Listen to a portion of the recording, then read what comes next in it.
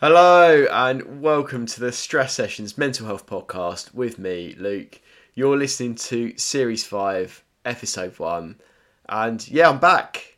I'm back with a new series after about almost half a year now. The last one I put out, I think, was in April. Not April, October. And that was with Perez Hilton, the last episode of Series 4. But yeah, I'm back with a new series. Got some great guests. Today's guest's amazing. Loved speaking to him. But yeah, I've had a little break. Been working on my mental health. Been having some counselling for some stuff. And yeah, I'm excited to put these out because I've been recording again for a little while. This one got recorded about a month or so ago. So I've been sitting on it for a little while while I get a few more episodes in the bag. But yeah, this episode is with Wilfred Webster from BBC1's The Traitors. And if you haven't watched The Traitors already, then just go and watch it now because there's a few spoilers in this. So just to give you a quick background on what Traitors is about, there was 22 contestants who all arrived as faithfuls, hoping to share a prize fund of up to 120 grand. On the day they went into the game show, some of them became traitors who were selected at random by the host Claudia Winkleman. If the faithful contestants eliminated all of the traitors, they would share the overall prize fund. But if any of the traitors made it to the end, they won the money instead. And there was points throughout the day where, for example, traitors came together in the evenings and they got the chance to banish one of the faithfuls, so their numbers would dwindle. And at the end of each day, before that happened, the players would all participate in a round table where every single contestant would vote for one person to vote out of who they thought was a traitor, which obviously the traitors also took part in. The person who received the most votes for banishment is then banished from the game and must reveal their affiliation. If a traitor is eliminated, the remaining traitors may be given the option to recruit a faithful to join them, and if the faithful accepts, they become a traitor from that point on. That's just a really brief background, but you'll need to watch the show to sort of understand it properly. It's a bloody great concept. Half the chat is based on traitors and how Will dealt with his time on the show and how his mental health was on the show. Again, few spoilers. The second half of the chat is about Will's personal life and his family and stuff that he does on a sort of day-to-day basis. So let's get into it. I'm going to just let you listen to it. So without further ado, here is the Stress Sessions with Wilfred Webster.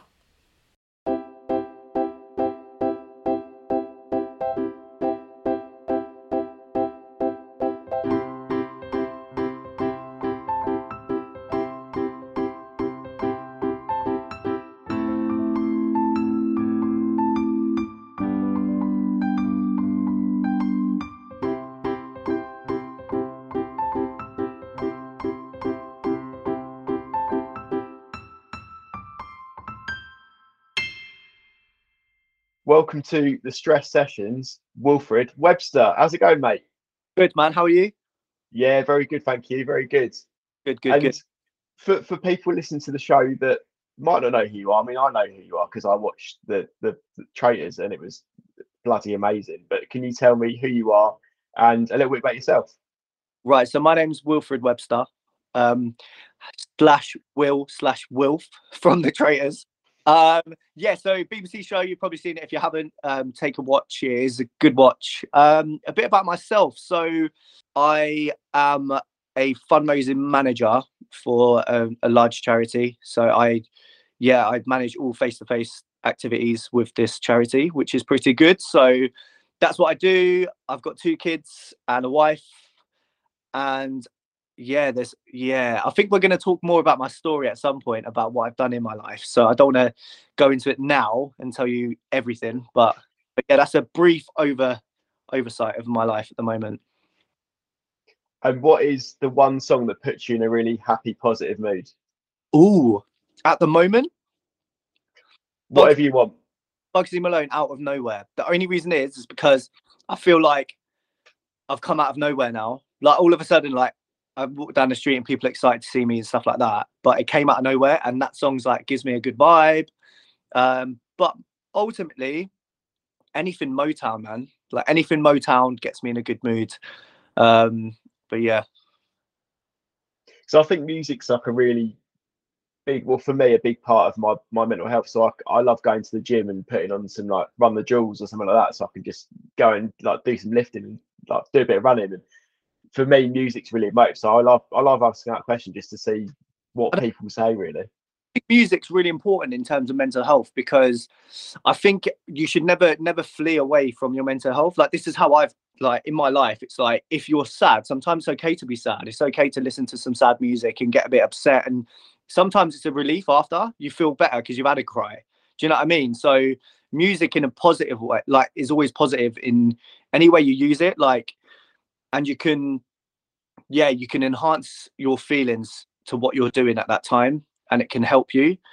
But you can also fall in a trap of it sometimes. But you have to know, I think learning about yourself is really, really important when it comes to mental health, and knowing if it's the right time to be upset, in terms of like, am I in this hole? Am I in this depressed hole now? Or am I just a bit upset because I'm thinking, like for me, like sometimes I get upset about my nan. And I think I wish she was there at my wedding. I wish this, I have a little cry and I'm fine. And it's a good little piece. But then sometimes you can fall in this trap of like just always being down. But you need to know when that's there. So it's important to understand your own mental health. That's in my experience anyway. I think your brain's really good at tricking you, though, isn't it? Into thinking like, oh, I'm in this really like deep dark hole, like you said. And it's the way I look at it, or the way I try and look at it now, is that every day's a different day, and you might feel shit one day, but the next day might be amazing. So it's kind of a bit like you just need to take each day as it comes, really, don't you? Yeah, it's important. Like for me, so for someone like, so I'll be honest. So my life, I am. So why have I come off camera? I don't understand. Oh, it's because someone tried to call me. Sorry. Yeah, I did tell people like not to call me, but you know, people just do it to troll you nowadays. But yeah, it was like, right, I've lost my track of what was talking about. Sorry, I've lost my sense of what. So it was kind of like not thinking that you're being stuck in a hole of like depression sort of thing. Yeah. So I can't remember what I was going to say now. Sorry, I'm sorry. My mind's got blank. No, it's all right, mate. No worries. So one thing I really want to, obviously Traitors is massive, and when I started watching it, I was a bit like, what is this program like this? And it, for me, there was a hole in TV, and there was like a massive void to be filled, and Traitors was that. Yeah, it just filled it, mate. And yeah, amazing. Yeah. It was basically, so, you know, when I don't know if you'll be old enough to remember, but it's kind of a bit like when Big Brother came on the scene, and it was a bit like, oh, what is this program? What's this reality TV show about? And it was a bit like that. And I started watching. I was like, shit, this is amazing. It's such like a simple concept. Yeah. How like I'll get into the question. I've just been like fanboying a little bit there, but I mean, like now you come across as kind of like a guy that wears his heart on his sleeve. You're very like open and honest, and when you got made a traitor on like the first couple of days, I mean, it's a big pressure to put on somebody, and you must have been probably put completely out of your comfort zone, and it would have been completely out of character for you. How did you feel when that happened? So I wanted to be a traitor, right? I'll be honest. Like I wanted to be a traitor because my whole thing is like I speak to people about charity all the time, and I've worked for I think on behalf of about 9 different charities when I worked for agencies. So I'm very good at like, and I only work for a charity if I really believe in the cause. And you talk to people, because I work face to face, right? You talk to people that have genuinely been through these experiences, and I was able to support that person, but not get too emotionally involved, because you can't, like, because if you start getting upset and they're upset, you know, it's not professional, and you're there to support these people, right? So I thought I could go in there, and I'm used to talking to people, and I've trained hundreds of fundraisers around the country to be able to speak to people and be passionate about what they talk about, and within 2 minutes get people to give bank details for a direct debit, you know, like to inspire people. So I was like, I want to try and use these skills that I have for evil, you know, like I wanted to test them out, see if I could do it the other way, like, and I thought I'd be able to switch off emotionally. I really believed that I could go in there and just be like, yeah, I'm not going to get too emotional, I'll be okay. And I'm quite an emotional person in life, especially since I had kids, actually. But for me, it was like, yeah, I'm going to go in there and I'm going to do everything I can. I won't be too emotionally involved. And yeah, that wasn't the case. It was by far buying a house, yeah, and the Traitors are equal. Like, they're the hardest things I've ever done in my life. Like, they are the hardest things in terms of stress, anxiety, pressure, like reminding yourself it's a game. And yeah, that was really, really difficult. But at the same time, you're surrounded by people that, like, you're surrounded by a team. Like, you've got a welfare team, you've got your psychiatrist, you've got the people there. If you need to speak to them, they're there. And the thing is, you can, like, these people are always around. So, you know, like, I don't know, you go to the diary room. On the way to the diary room, you'll see these people just standing around, and just their presence makes you feel safe, because you know you can, if you wanted to open up, they're so good. They're like your friends, you know, because you've been talking to them for so long through the process and stuff. So, but yeah, the pressure, when she tapped me on the shoulder, I was more excited than nervous. But then when push comes to shove, it was harder than what I thought, like by far. Because you must have to be a pretty strong character to play that role as well. Because there was a few people in there that I feel like they would not necessarily get found out straight away, but they wouldn't have been as good. And I think that especially like you and Amanda, like, as like double teaming everybody, it was such good TV to watch. And I was a bit like, it was really weird, because there was more people that on the other team, but I was just rooting for you and Amanda the whole time. And I was, it's just like, I was like, why am I rooting for the bad guys? It felt so weird, but I was like, you two just came across so well. It's great. But well, for me, right, I genuinely believe, like, I became a faithful in the day. So I was like, do you know what? I'm just going to be me. I'm not, like, if you go in there and you're a traitor and you let it get to your mind, you're not gonna come off right. You're not gonna be right. So for me, I was like, I'm just gonna go in there. Like, when I got picked as a traitor, I was like, I'm just gonna play as a faithful and just have fun and enjoy myself. And like, my life has been, I've always, and it's been like, how can I describe it? Have you seen Robin Williams, right? One of these, yeah. I have things that are going on in his life. I've always been a person that wants to bring joy to people around me. So I was like, I'm just going to do that. I'm just going to enjoy myself. But the darkness, being a traitor, is there. But I can use that strength of knowing that, like, to enjoy myself. But there were times, honestly, there was times where I'd be on a mission, having so much fun, and then I'd look down and I'd realize that I'm a traitor and I have to mess everybody up. Like, I don't know if you can swear on this podcast, but like, yeah, go for it.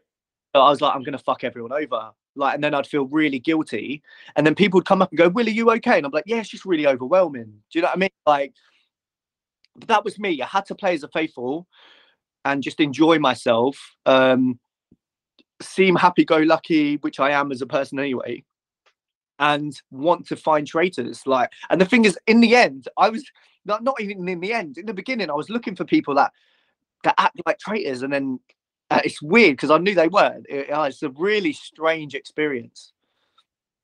Because it was really interesting, because I mean, as a viewer, you watch it and you're like, you know who the traitors are, but like you said, you then look at the other people and like, oh shit, they could be a traitor, but they're not, but they're acting suspicious. And it's like, that happened quite a lot at the start, didn't it? Hey, where we had to look for the traitors, right? So when we was chosen as traitors, we didn't know who the other traitors were till the evening. So we still had a day as being a faithful looking for these traitors, because you didn't know who you was working with.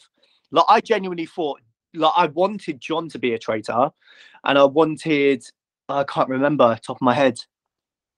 Was it? It might have been Tom. It might have been Tom or Faye.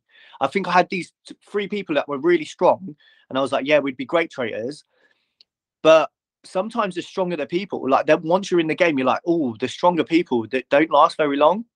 Because you either get murdered or people think you're overplaying it, so you get banished. Like, I don't know. It's a game of chance for faithfuls. It's a game of chance. Like, I don't know how they slept at night. Like, I struggled to sleep anyway, let alone knowing if he was going to be murdered. Like, yeah. I mean, you could see quite a few times where people sort of like crack quite early on. You mentioned John, and he made me so angry. Like watching it, I was a bit like, why is he acting like this? It could be anybody, and he's sort of going in hard on like a few individuals. And I was a bit like, what an intense situation. But John, like, I genuinely believe like John's he's a nice guy. Like, and I'm not just saying this because we've all said we'll always support each other, but I think with John, I think what happened, you remember he got voted the most faithful on the wheel. I think that made him a target, you know, because then the traitors, as I am a traitor, thought there's no way people are going to banish him. We have to murder him. And he knew that as well. So you're going to lose your head a bit. You're going to, like, he was angry. And I don't agree with some of the things he said, don't get me wrong, but we all say things in the heated moment.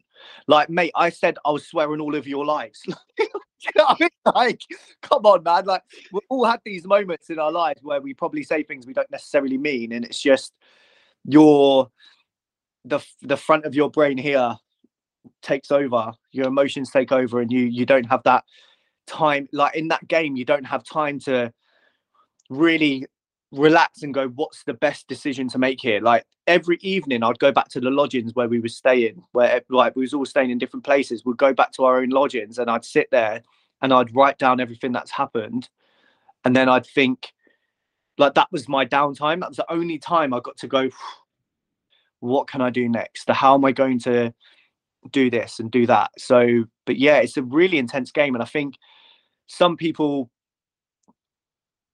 like lost their heads at times and stuff like that, but it's just it's the nature of the game, mate. People, like, I'm pretty sure most of the people in this country or in the world have said something really bad to someone when they're playing Monopoly. Like, do you know what I mean? Sure, you've called someone a name, thrown the board, or did something like when you're playing a game, but when you're literally, I like to say it's like Jumanji, because you're inside this physical game. Like everything around you is part of the game. It's not life. And you haven't got your phone and that sort of stuff. You're literally, like, I don't know if you've ever done like a week without your phone and then you end up getting immersed in. Yeah, I did a week without my phone. It broke, and I felt myself so much more productive. And you get sucked into things more, like Netflix, or you watch a series, you get sucked in more because you've not got your phone to quickly check things. And like, that's what it's like. You don't have no phone. You're fully immersed in the game. Yes, it's ridiculous, man. It's very, very good, but it's hard. You got targeted pretty quickly early on, didn't you, as well? What did that feel like? Did you feel like, not, oh, I've been found out show? Did you get any, like, did it cause your anxiety, or did you just sort of feel like, I'm going to deal with this, just crack on? So I started getting targeted, right? And then I was able to save myself and get people to shrug it off. So you'll see the Red Breakfast, we call it. So episode 4, the breakfast that everyone went mad. That breakfast took a lot of pressure off me. So that's when, so the episode before, people were looking at me. That episode, that day, they came in, and then obviously Tom was like, Alex is my girlfriend. Like, and then everyone just went mad. It took the pressure off me. And that made me be able to get a plan. Tom broke Alyssa. So I was like, he did. Like, you'll see the bit where he says, are you a traitor? And she does this little thing with her hands, like, and like, you see it. And I was in the car with him, and she broke in the car as well. And it was like, he knows she's a traitor. And for me, it was like, there was so many people in the castle looking at Alyssa and me. The only person I could really go for was Alyssa, to convince enough people to vote for her. So yeah, so like when people are on me, it's like you have to come up with a plan, but not an emotional plan. Like I said, you don't get much time to think. But that day was planned. Like, I knew people looking at Alyssa. I knew in the morning I have to gauge it, but I had two plans. One of them was vote with the majority, but then I started thinking, if the majority vote for me, vote for Alyssa. And I know, because basically Amos and Kieran came back the day before, and they were at the round table but weren't allowed to be voted for, and they watched people's reaction to Maddie saying my name, and people laughed it off, and they didn't like it, so they were like, let's just go with Maddie this once. Do you know what I mean? Like that's what. But then after that episode, I didn't get voted for till the final episode. Yeah, I noticed that at the round table, because I was like, oh, yeah, Kieran and Amos are just like they were just watching. They weren't looking at Claudia or anybody else. It's just literally like watching every person's reaction, just like looking around constantly. It's mad.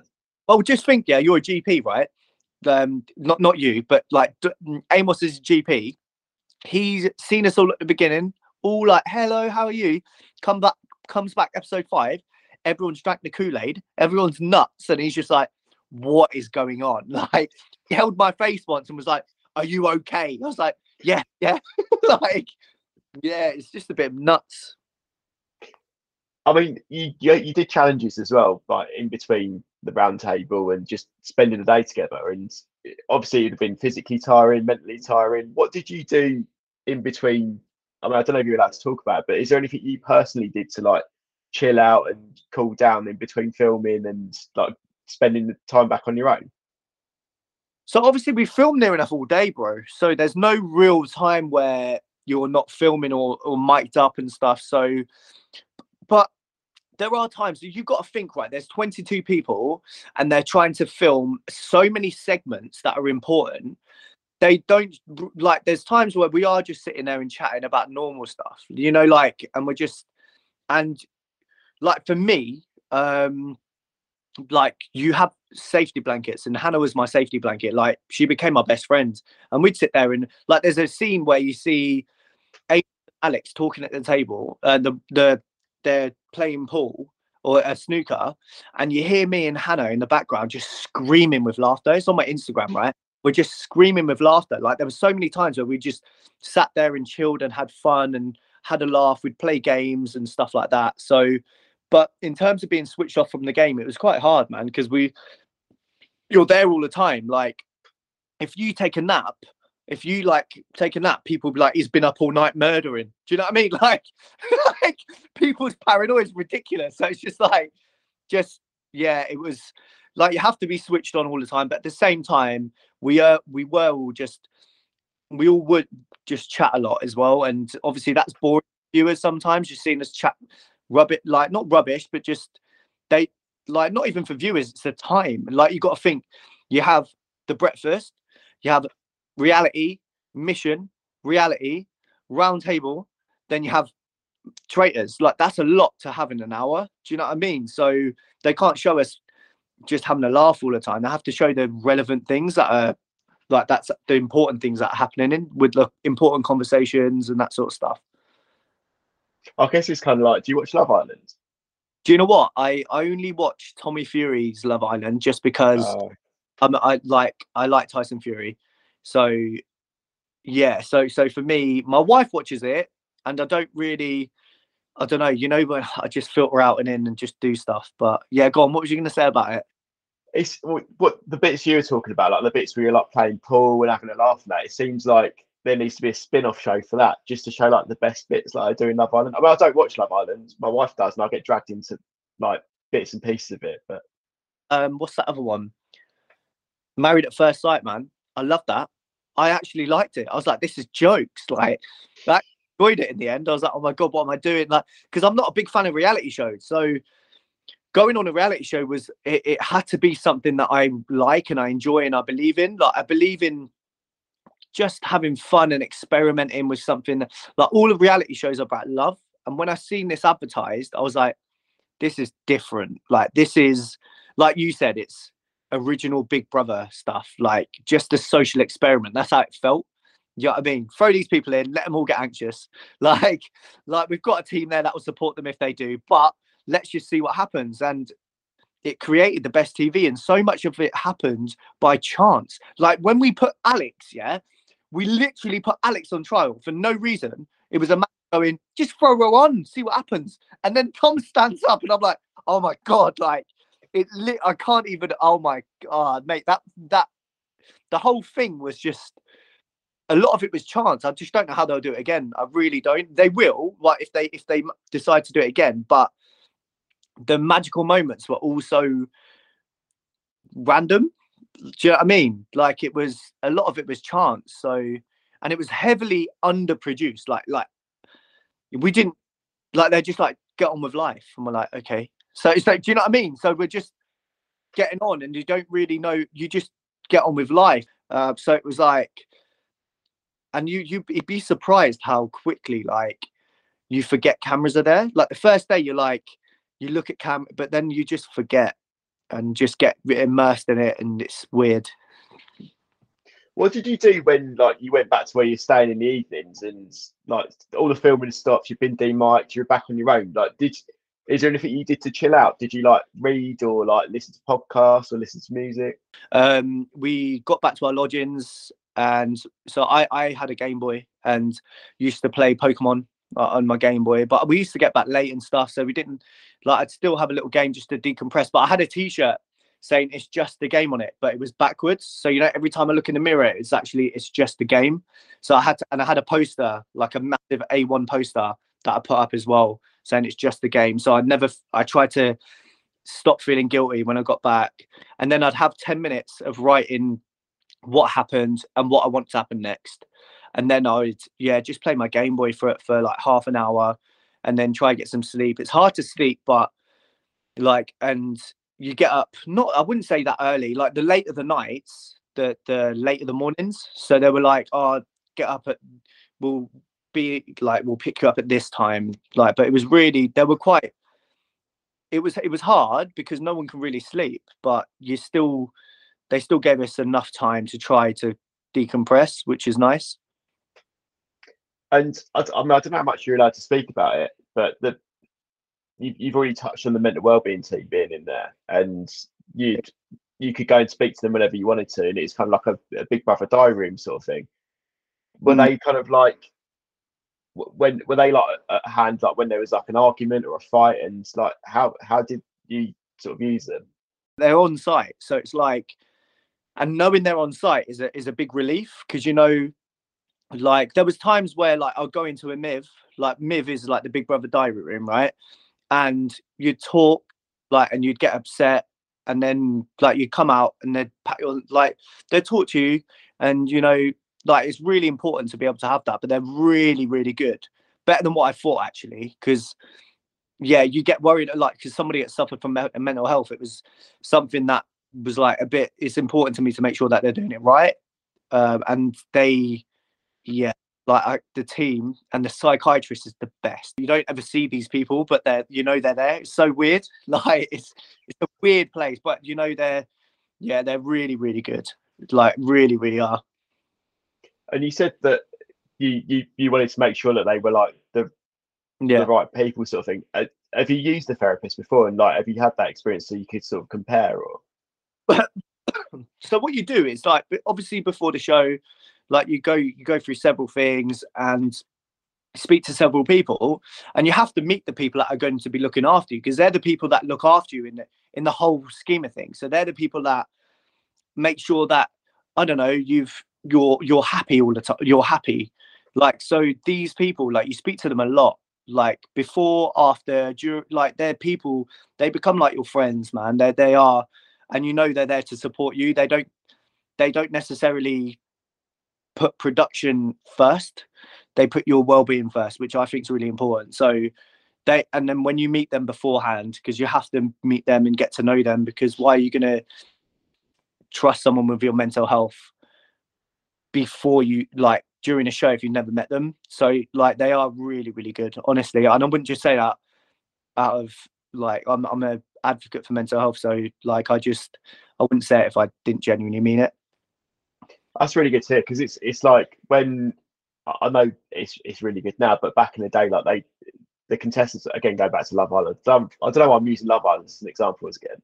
But that's I don't Love Island. I don't know, but they've got more like even the presenter struggled. Do you know what I mean? Like, yeah, I get it. It's got so much better like now, which is amazing. It was like even as a viewer, even when you were watching Claudia Winkleman, like she got so involved in everything, and you're like, it must have affected her. Do you know what? She's sick, man. Like, I know when it, like like meeting a celebrity. Don't forget, like, I don't know, meeting somebody at that caliber, you're like overwhelmed and whatever. But then you realize she's a real person. Like, she really is. Like, with us, she was so real. Like, I was walking down the street, right? I was walking down the street, and all I heard was Will. And I was like, who the fuck's that? I turned around, Claudia Winkleman standing there, bro. I swear on my life. She's like, what are you doing? Blah, blah, blah. We were just chatting, man. And like, she's so down to earth and such like a nice person. And like, we're on DM, what's it called? What, like, text talk? You can text the message her and she'll message you back and you can chat to her. Like, she's not one of these people who just, I don't know if there has been people like it because I've not really been in the scene long, but people that host something and then don't care. But like, we can genuinely just message her and she'll message us back, like, which is nice, you know, knowing how busy she is, and she's got kids as well and a husband and stuff. So, but yeah, Claudia's wicked. I've just never seen a TV show like that where the host has got so involved in everything, and it was just really like, it's nice. Massively involved. Like, she was like rooting for us. It was so weird. Like it's so weird that she was like, yeah, like giving us clues. Like, you see videos where she's trying to give us clues and you're like, you're robbing money from BBC. No, I'm joking. But she was on it, man. Brilliant, honestly. And like I said, a really nice person. How has it been since the show? Because obviously when you go back into the real world after doing something like that, it must be a bit of like a head fuck. Yeah, it was a fucking head fuck. Sorry my language, but basically, right,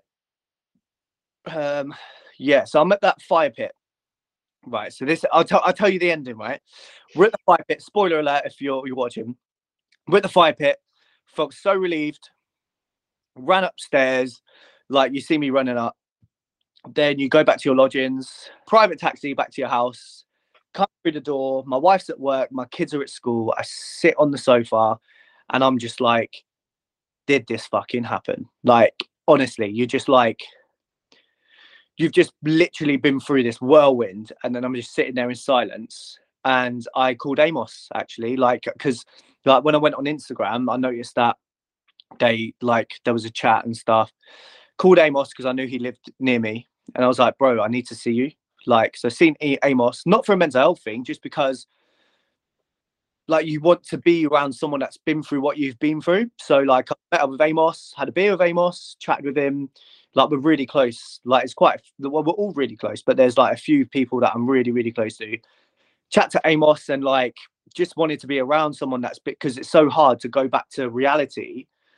And you can't talk, you're not allowed to talk to anyone because you, like, in terms of friends and stuff, like, you're not allowed to, because the show, innit? You're not allowed to tell everyone you've been on a show and stuff because it's going to be a big surprise. And that's also only really close friends, but they still don't understand.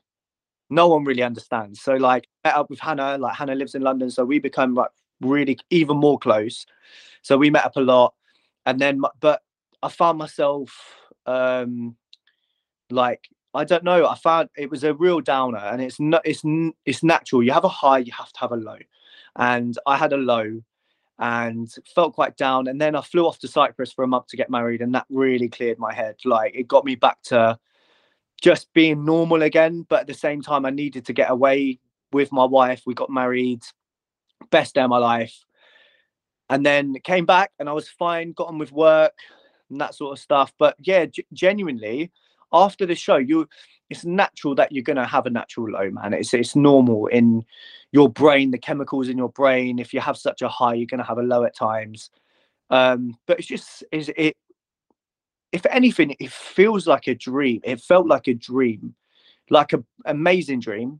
And you're just like, so what now? Can't talk about it. Don't know when it's going to be aired.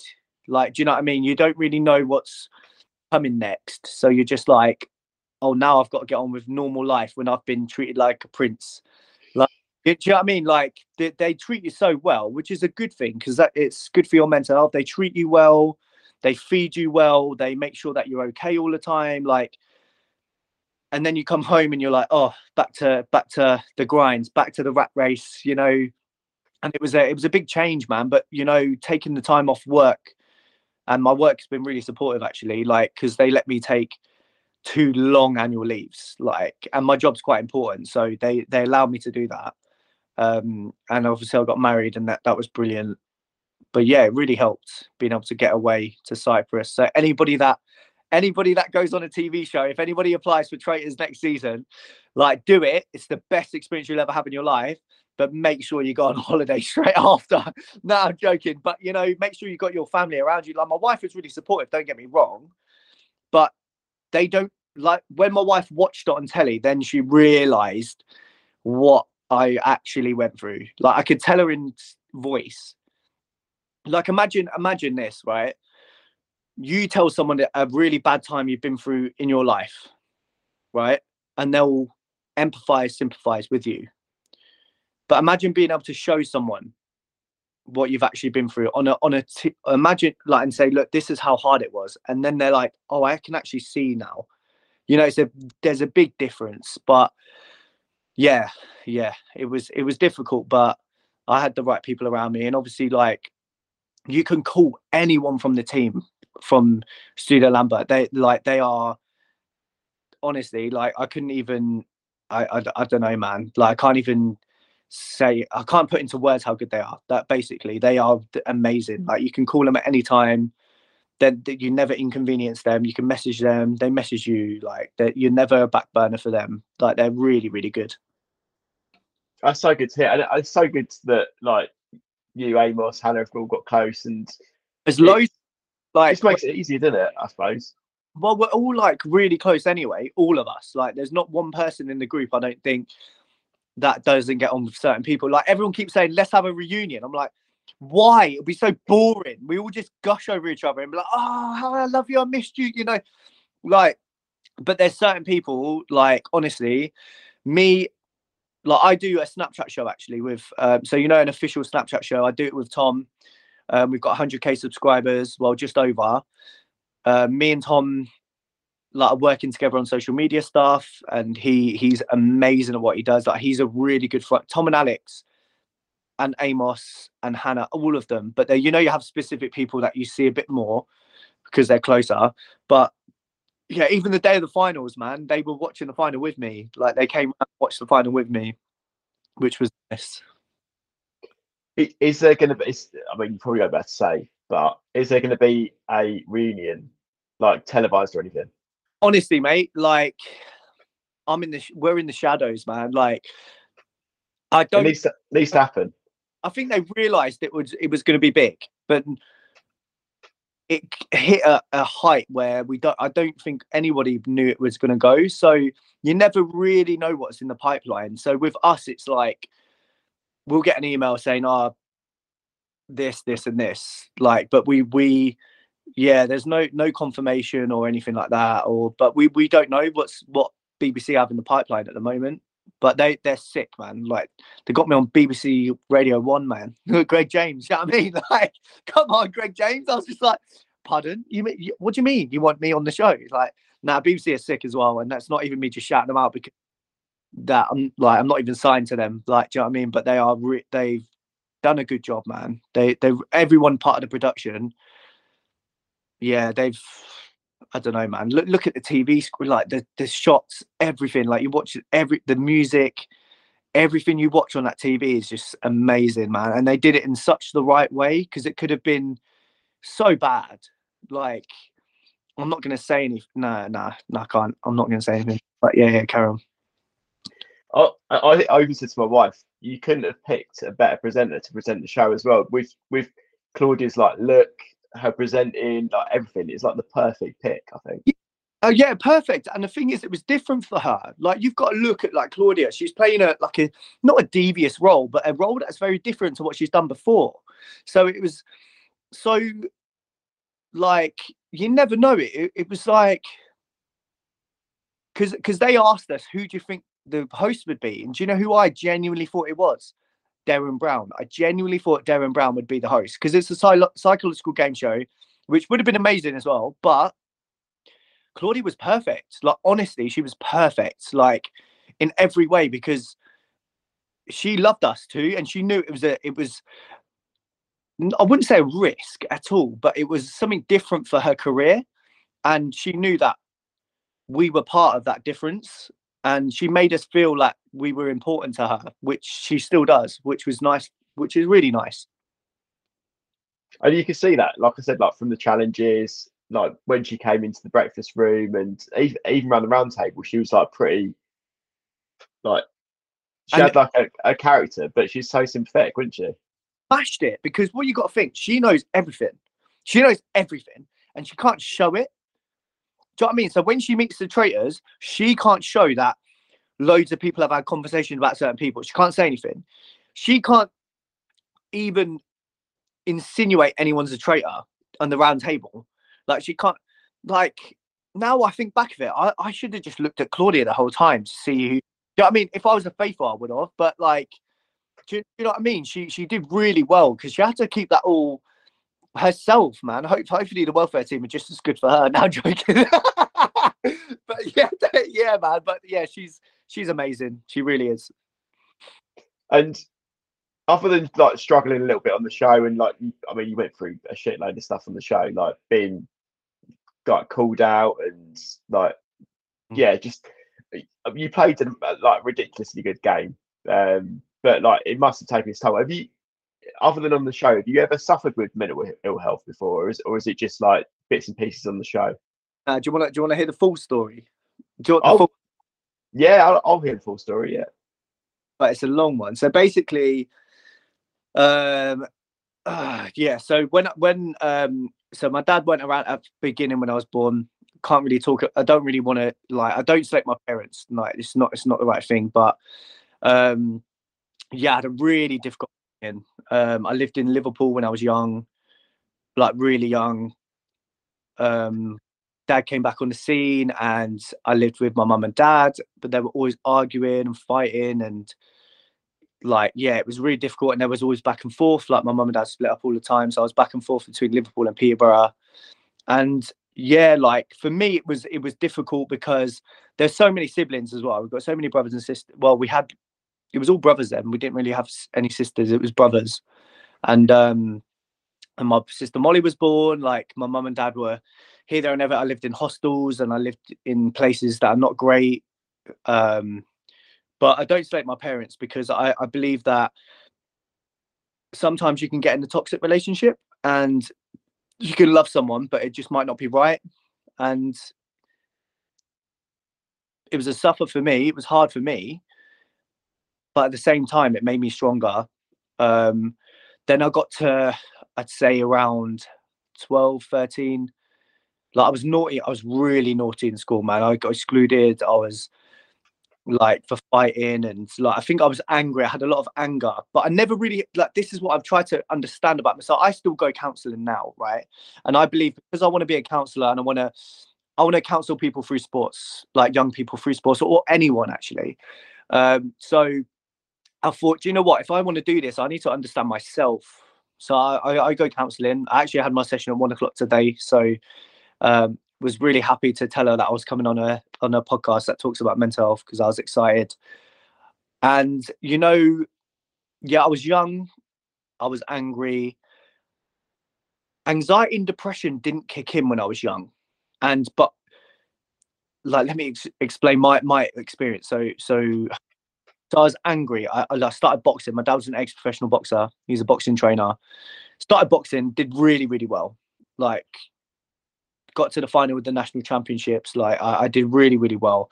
It was a really good way for me to discipline myself and understand that if I fight, I will get in trouble, because I'm a licensed boxer. You get in more trouble if you have a fight at school than what you would anyway.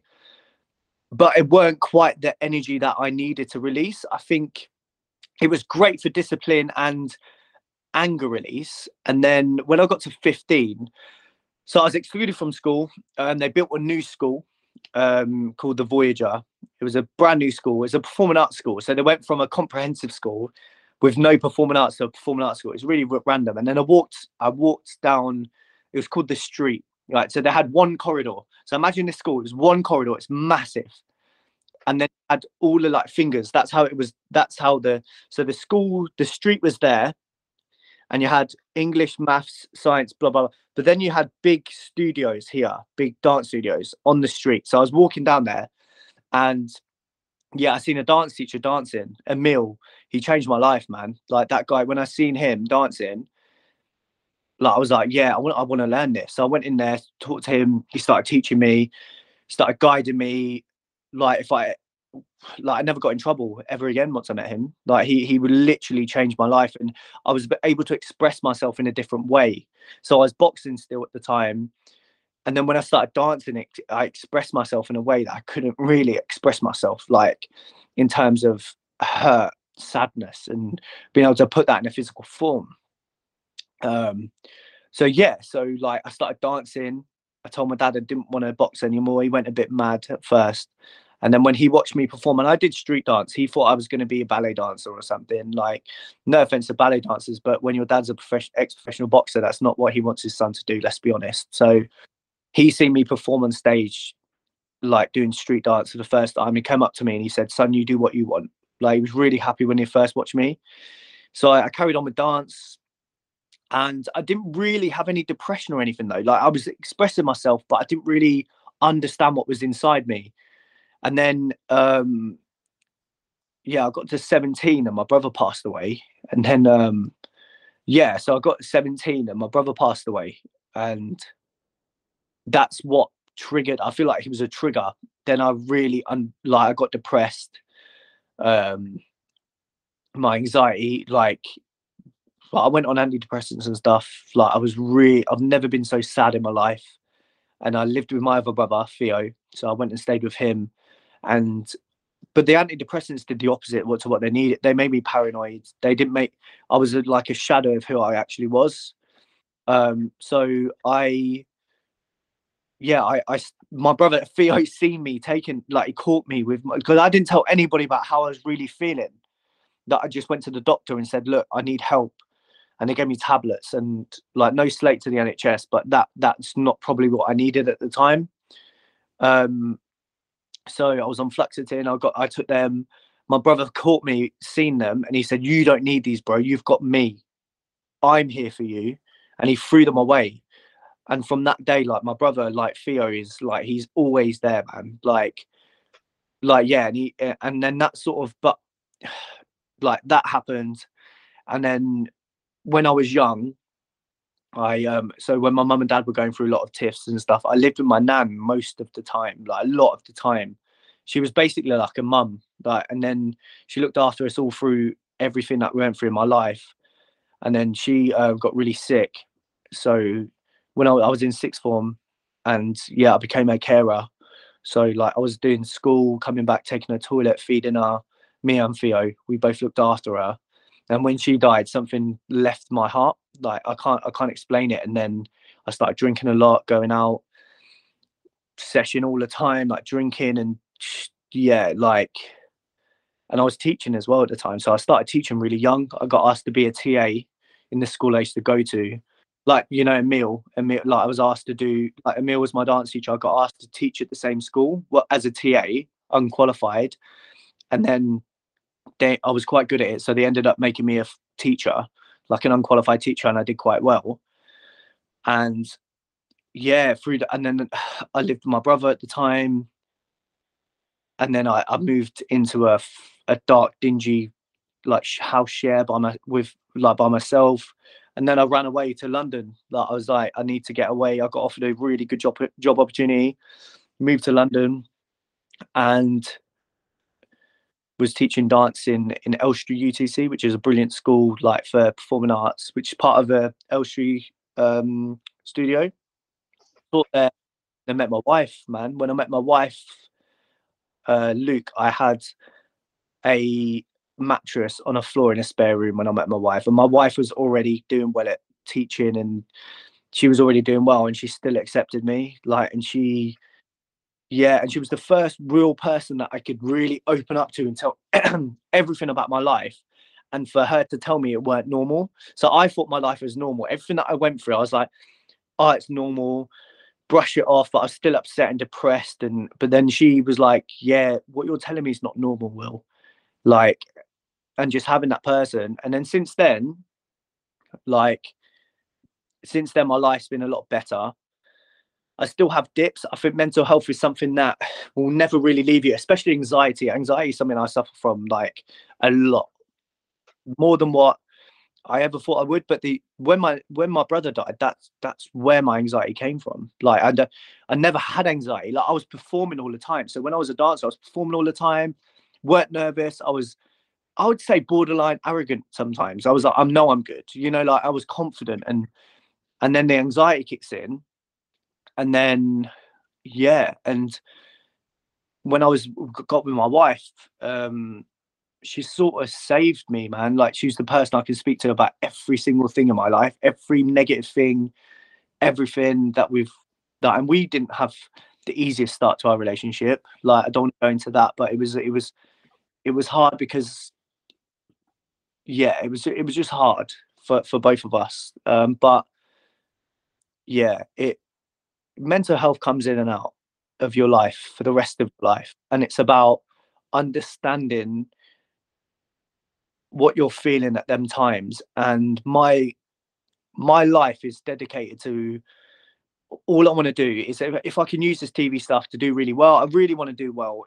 I want to be able to provide for my family so my wife can spend more time with the kids and all this sort of stuff. But my main ambition that I won't stop is helping everyone, but young people are important. Like Emil changed my life. Like he saved my life, as such, like teaching me to express myself in a different way. And I did well in my GCSEs because of him. Like, so if I can open up opportunities for young people to be able to do that. So my aim is to open up a boxing gym with a dance studio attached, so they've got different ways of expressing themselves, but a social media hub at the back so they can edit videos and have a green screen and have fun and do the things that young people like to do. And if I can offer that at an affordable rate or even free, like if it's a charity, I don't know how it's going to go there. Like I'm really close to opening a boxing gym at the moment anyway with my dad. We've already got the place that we're going to start the amateur boxing school. So we're like a month away from starting that. I'm already a qualified amateur boxing instructor, so I've already done that. I'm supposed to start my psychology and counselling course, degree next month, but I'm going to have to push it back because there's so much at the moment. I think it wouldn't be good for my own mental health. I mean, but yeah, that's my story, man. Like that's what got me to where I am. And I've always been a person that I live on lists. So my lists, I don't believe in. I believe in manifesting, but you can't manifest unless you actually do. Like a lot of people will say, if I say this so many times, it's going to happen. It isn't unless you beat yourself, and it's about beating yourself sometimes. Like you're your own worst enemy. You know what I mean? So, and that's what I've had to deal with a lot of my life is that I think I've done well in my life. Like I came from nothing, and I bought a house in London. I do have a good job, and I've done well, and you know I want to be able to help other people realize that you can come from nothing.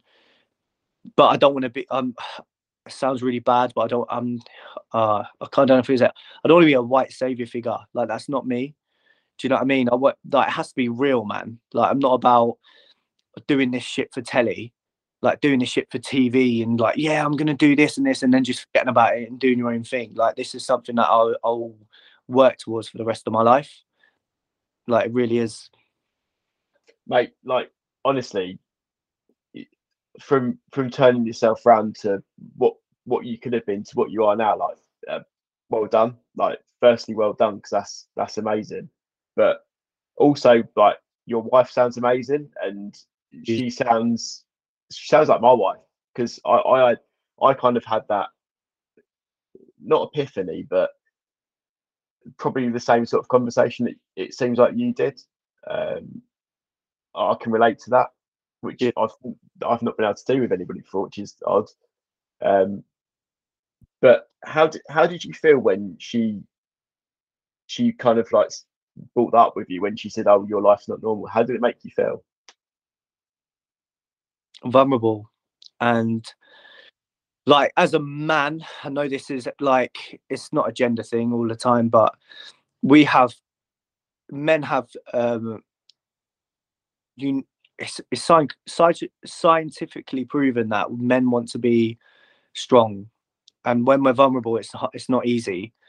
And she made me feel vulnerable, but okay to be vulnerable at the same time, because she comforted me in that moment, and she always has. Like, she understands what I've gone through. Yeah, so at that time I felt vulnerable, but okay to be vulnerable. And the first time I actually felt okay to be vulnerable, even in front of my brother, like when my brother told me to threw away the antidepressants, he was like, "You've got me."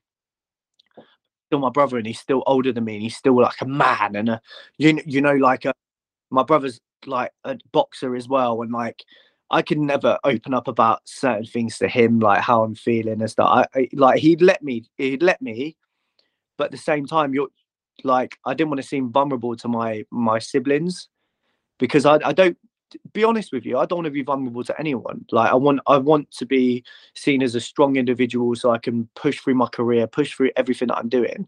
But sometimes it's not a weakness, it's a strength to be vulnerable. It's to show that you are a normal person. And like, a lot of the people I work with, like, because I manage a lot of people, some of that, they feel so open to come to me to talk about mental health, because I'm so open about it. Like, and I'm so honest with them. Like, the way I deal with my own mental health now is by being really open about it. Like, yeah, I went through this. I'm not scared to talk about it. And that's something that makes other people around me feel strong but vulnerable. If if you understand what I mean, like, they feel like they can talk about it when they want. They don't feel like I'll ever judge. I can't judge anyone, because I know what I've been through in my life, and I know what I've done in my life. So I only judge people that judge people. I don't like people that judge people without substance, right? So that's just me, man. Like, I don't ever judge anyone. I don't care what background they're from. I don't care if they're a good person. Like, I never hate anyone, man. I really don't. Apart from the Tory government, like, like, they're probably the only people I hate, because I see my friends struggling. Like, I've got a lot of friends in Liverpool, and they're destroying North, man. Like, so for me, like, yeah. But it takes a lot for me to hate someone. Like, I can dislike people and stuff, but I'll always try to see the best in people, and that's just who I am. Because who am I to judge, man? Like, I ain't no one. Do you know what I mean?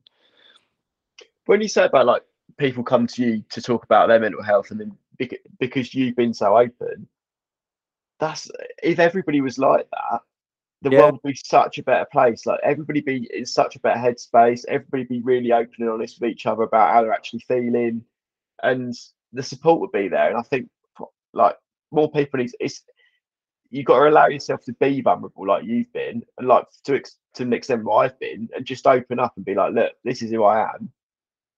Like, and I think key people are really important. So if you're seen, like, if you get into a status where you have a lot of followers, or you're like Tyson Fury, heavyweight champion of the world, right? This and that, and everyone says, oh, a lot of people slag him off because he was on drugs and stuff, and you're like, what made him go there, though? Do you know what I mean? Like, when you're stuck in that cycle, like, it's not easy. Do you know what I mean? Like, so when you've got people of caliber, not caliber, that's the wrong word, but of status, who are doing well and stuff, who can open up, it's just going to make so many more people open up. So it's like I'm quite lucky. I did this TV show, and it's opened up so many opportunities for me. Like, I can reach a lot more people, and that's why I was so excited to do this podcast, because it's like, I want people to know, like, I want to use what I have to be able to reach people and let people feel really open and honest about how they're feeling, because sometimes speaking to a stranger is just as good than speaking to someone that's close. And the thing is as well, like it is because you don't. To us speaking now, Yeah. you've not judged me for who I am, what I've said, and it's just, it's the same with you. It's just, And it's important. Like, I think, speaking about mental health, man, like, and it's a new thing. Everyone said, oh, it's been around for, like, mental health, like, problems have been around for years, right? And we've been identifying them for really, and talking about them for, I say, the last 5 to 10 years max. That's still new, bro. 10 years is not a long time. Like, we still got a long way to go, man. Like, a really long way. But people are talking about it, and people are supporting each other. And like, at the moment, I'm talking to a guy who works for a male suicide charity, and like, I'm really invested in that. I want to do some challenges, like free peaks and stuff to, I think everyone's mental health is really important, but like, in terms of like male suicides and stuff, it hurts my feelings because I don't know, man. Like, what, my brother passed away, right? When he passed away, I was convinced that I would. He died at 27, right? So I was convinced that I was going to die at 27. I was convinced, and if I wasn't, I'd have to end my life. Like, that's, I swear, that's at one point when I was really depressed. I was like, I can never be older than my older brother. It just doesn't make sense. Do you know what I mean? It just doesn't make sense. How can I be older than him? And then when I turned 27, like, it was a really, and that was only 2-3 years ago. Like, it was a difficult year because I was like, oh my God, like, I'm the age my brother passed away. Like, I shouldn't be getting through this year, but I did. Obviously, I've got kids and stuff, so but I still struggled. But when I hit 28, I knew he'd be proud of me. Like, do you know what I mean? So I think, yeah, it's important that we're making these steps. it's good to talk, isn't it? It's good to talk. Yeah, always good to talk, man. Always, like, if you're out there, like, man, I've phoned Samaritans, like, of course I have. Like, I've been through so much in my life. Like, I've only been able to tell PG version, really, because like, I don't like talking. I can only talk to my counsellor about what really happened in my life, because that's the safety blanket for everyone else. Do you know what I mean? So, but yeah, it was difficult, man. But I've been able to do everything I've got because I've got a really good family support network around me. But it's good. Mate, I really appreciate you being so open. Like, I didn't expect to have this conversation. It's like, yeah, I've it's made me feel better. Like, in terms of like that we've. It sounds stupid that we just talked about it. It's great. Like I said, I'm really open about stuff. Really, really open about like my life, and stuff like that. I just am, because I feel like the more I'm open about it, the more people would feel comfortable being open about theirs. And that's part of the fucking problem, bro. People like me getting told by my wife, your life's not normal. Like, do you know what I mean? Made me realize, fucking hell, yeah, I'm not. I know. I went to like 7 to 9 different primary schools when I was young, right? So when I talked to my counselor, she was like, that's why you're so good at talking to people, because that's all you've been to so many different places. You had to make friends so quickly.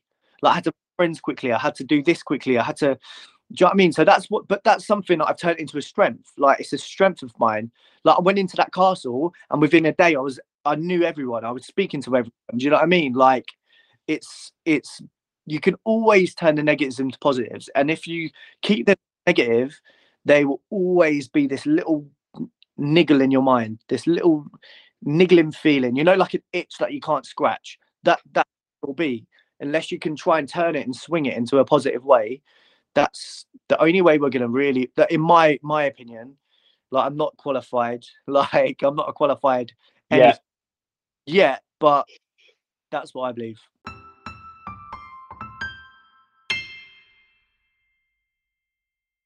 I don't think you'll ever be cured.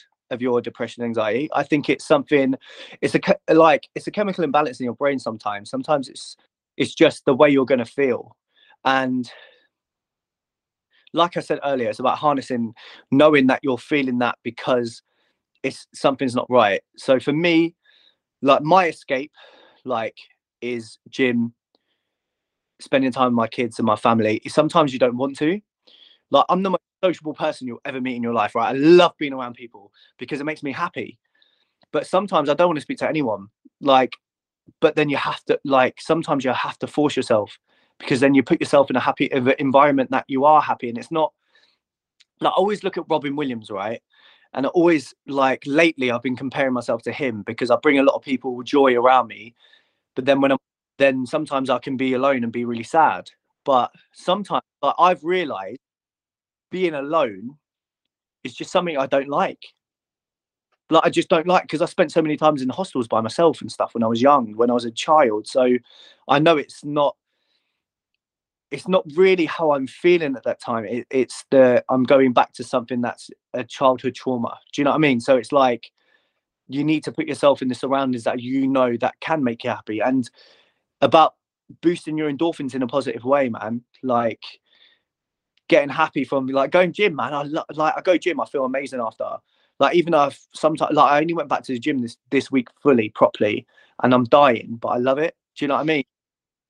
You'd be so surprised how much exercise can help. Like, it's not about weight loss, it's not about anything else. It's about just getting your sweat on, having a laugh with yourself. Just, do you know what I mean? But, like, even like at the moment, I stopped gaming for a long time. I game with my mates to be a bit more sociable if I need to.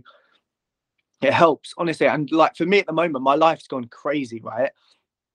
Where you start thinking, oh, like,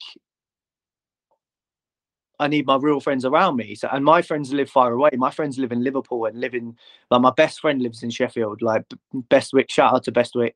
His name's Jonathan Bestwick, but I call him Bestwick. Yeah, he lived in Sheffield, so I don't really see him, but we game and we talk on the phone. And I don't know, it's about, for me, mental health and mental struggles are about really trying to identify what can defeat these feelings and not letting the feelings take over, man. But sometimes, like I said, if there's a bit of sadness, it's not bad to be sad.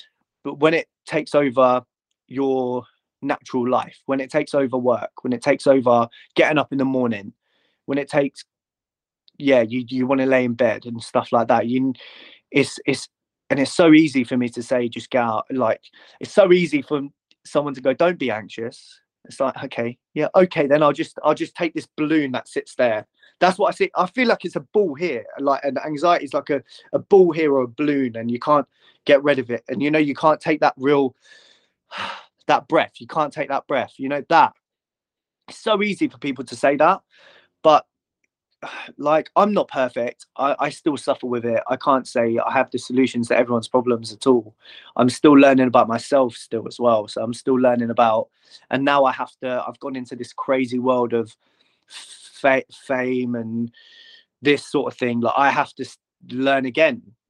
Like, I have to now reteach myself of what's good for me, what's not good for me. So I know going out at every open evening in the West End getting drunk is not good for me. Do you know what I mean? Like, we get invited to everything, like, but I know going to one a week, 2 weeks, not that bad, one a week.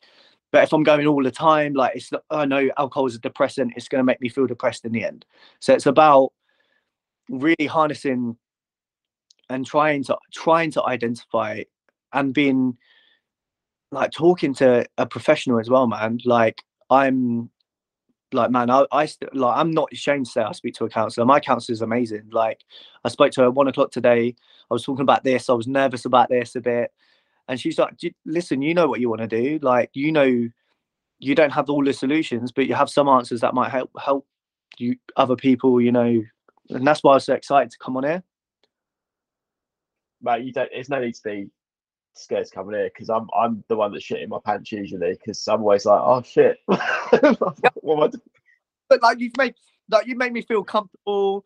Like, do you know what I mean? You've not been, like, I've been on podcasts where they're so intense. It's not about mental health, but not some podcasts you go on, they're quite intense, and you're like, oh my god, like you're doing really well. The way you present yourself and speak, you're really open. It's really nice, man. You should be proud of yourself. It's like you're doing really well. And honestly, like you've made me feel comfortable and at ease, and being able to talk to you on a level. It's nice. Thanks, man. I really appreciate that. It's because like, I say this to pretty much everybody, but I'm unlike you. I find speaking hard. So Yeah. The reason I started doing this was to put myself out of my comfort zone. Really? Yeah. Oh yeah, my God, you threw me off then. Like really, like you really confident, man. And the thing is, you're like, I've been in podcasts with people that have been doing podcasts for ages, right? And they constantly look at their notes to ask their questions, and like you just seem really natural, man. Like I wouldn't expect that, but I rate you, man. Thanks, man. You're doing your thing, man. I mean, I've got questions here, but Go on.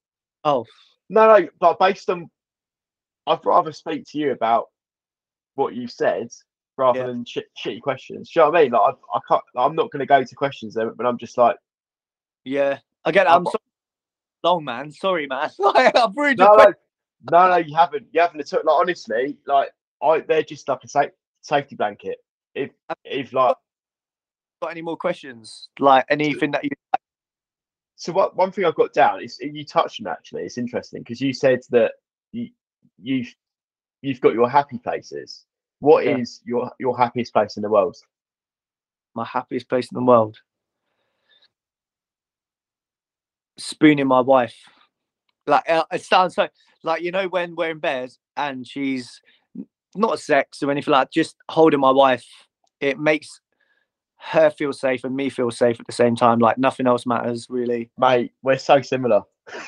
That's I say, or like, yeah, that's my safe place. Or sometimes when my wife gets up for work and I get up later because I'm working from home, and she goes off to get my oldest daughter ready for school, and Ariella, my youngest, is laying in bed, but she's awake, and I go, give daddy a squeeze, and she'll just hold me and squeeze me. That's my safe place too.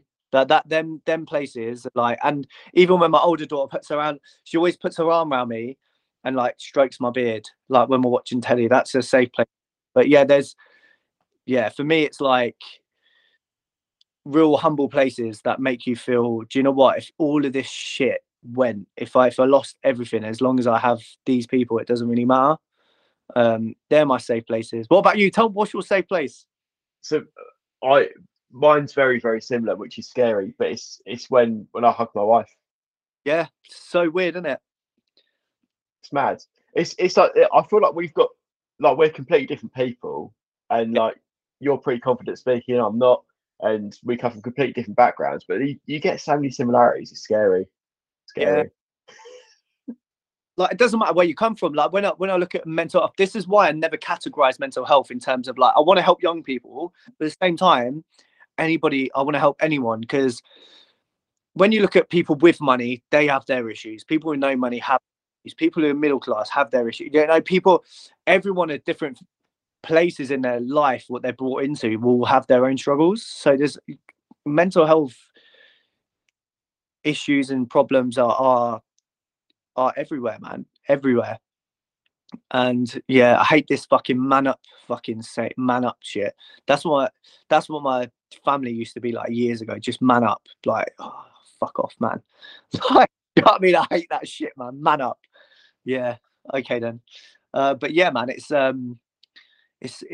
weird but cool at the same time that people have these same feelings, and we live in such a judgmental, strange world now compared to years ago.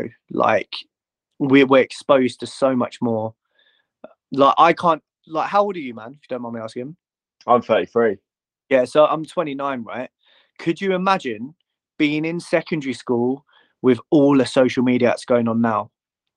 Fuck that, mate. Like, not for me. Nah, man, it sounds horrific. Like I'm so scared of my kids getting into sex. I'm like, nah, man, I'm moving to Cyprus, man. Fuck this. Like, it's probably worse there. No, I don't know.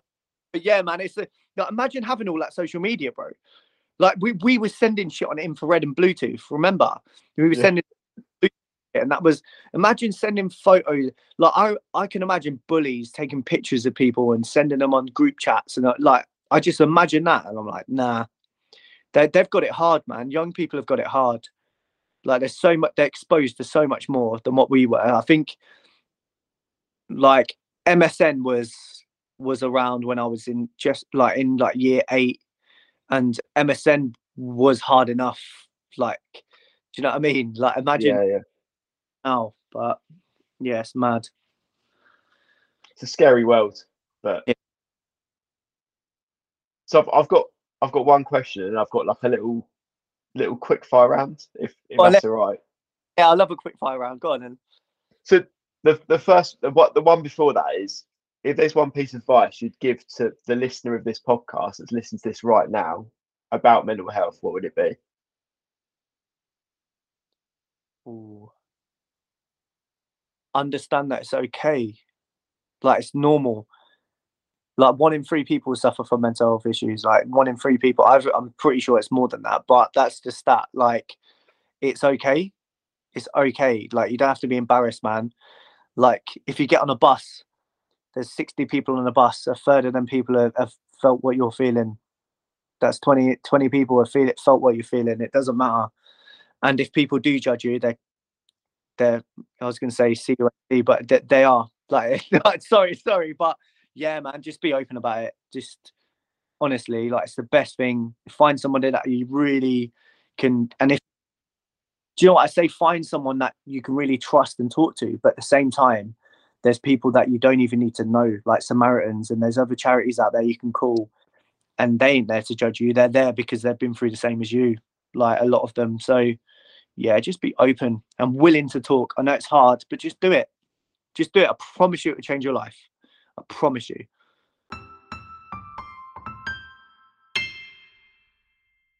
Cats or dogs? Dogs. Plan ahead, or take each day as it comes? It's the plan ahead. Phone call or a message? Phone call. Walk on the beach or climb a mountain?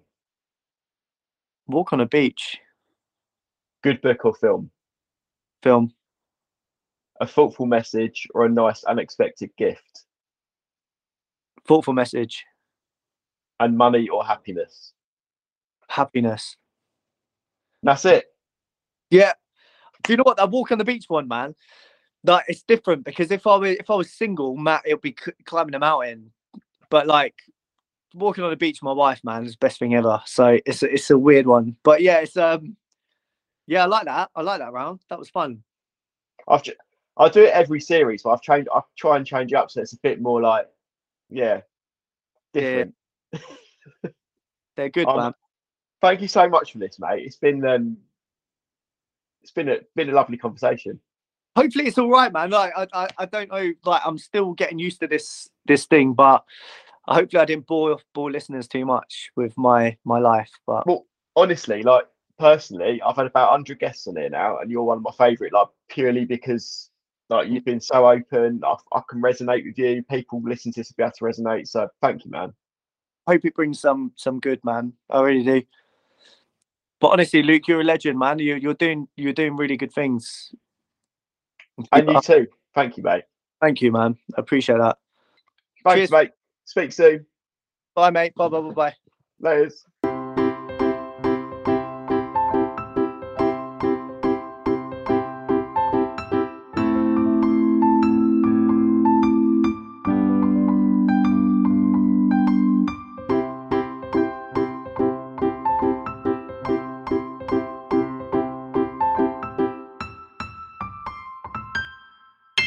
That was all right, wasn't it? That's a good little chat. Thanks to Will for coming on the show. Honestly, what a lovely guy. What a lovely, lovely guy. And thanks, Will, for being so open. I know I said it on the show when we were talking, but that, I think, will help quite a few people. Like I say, if it helps just one person, then that's a bonus. But if you were affected by any topics from that particular episode, or if you are suffering with a mental illness, then there is help available. There's lots of help available out there. if you click on the link in the podcast notes, it will take you to the NHS website with lots of helpful kind of contact numbers, tips, hints, coping mechanisms. Help is available, so please do search for it if you are in need. These episodes will now be out on a fortnightly basis. I'm going to give myself a bit of a break, I guess, in between each of the episodes, because in all of the other series, I put myself under a lot of pressure in putting these out every week, and it got to that point where I wasn't putting them out every week, and I sort of made myself feel bad for it. So what I'm going to do this series is put them out every 2 weeks, give myself that little break in between, because obviously I book all the guests in, I'll record them, I'll edit them, put them out for you guys, for you listening, and then promote them. And I do a full-time job alongside all of this, so I think for my own sanity, I'm going to be doing these every fortnight now. And if I put something else out in between, I might do a few little bonus episodes on the Mondays in between, but I'm not going to promise anything. But I will be putting the celebrity ones out every fortnight, because I think that'll work a lot better for my life and for my mental health. And that's what you've got to think about at the end of the day, isn't it? Let's just see how life is and see how I get on. But that's it from me this week. I'm now going to go to the gym and go for a little swim at the gym, because I've not done any exercise other than a little park run yesterday, this weekend. So have a lovely, lovely week, and I'll catch you in a couple of weeks' time. See you later.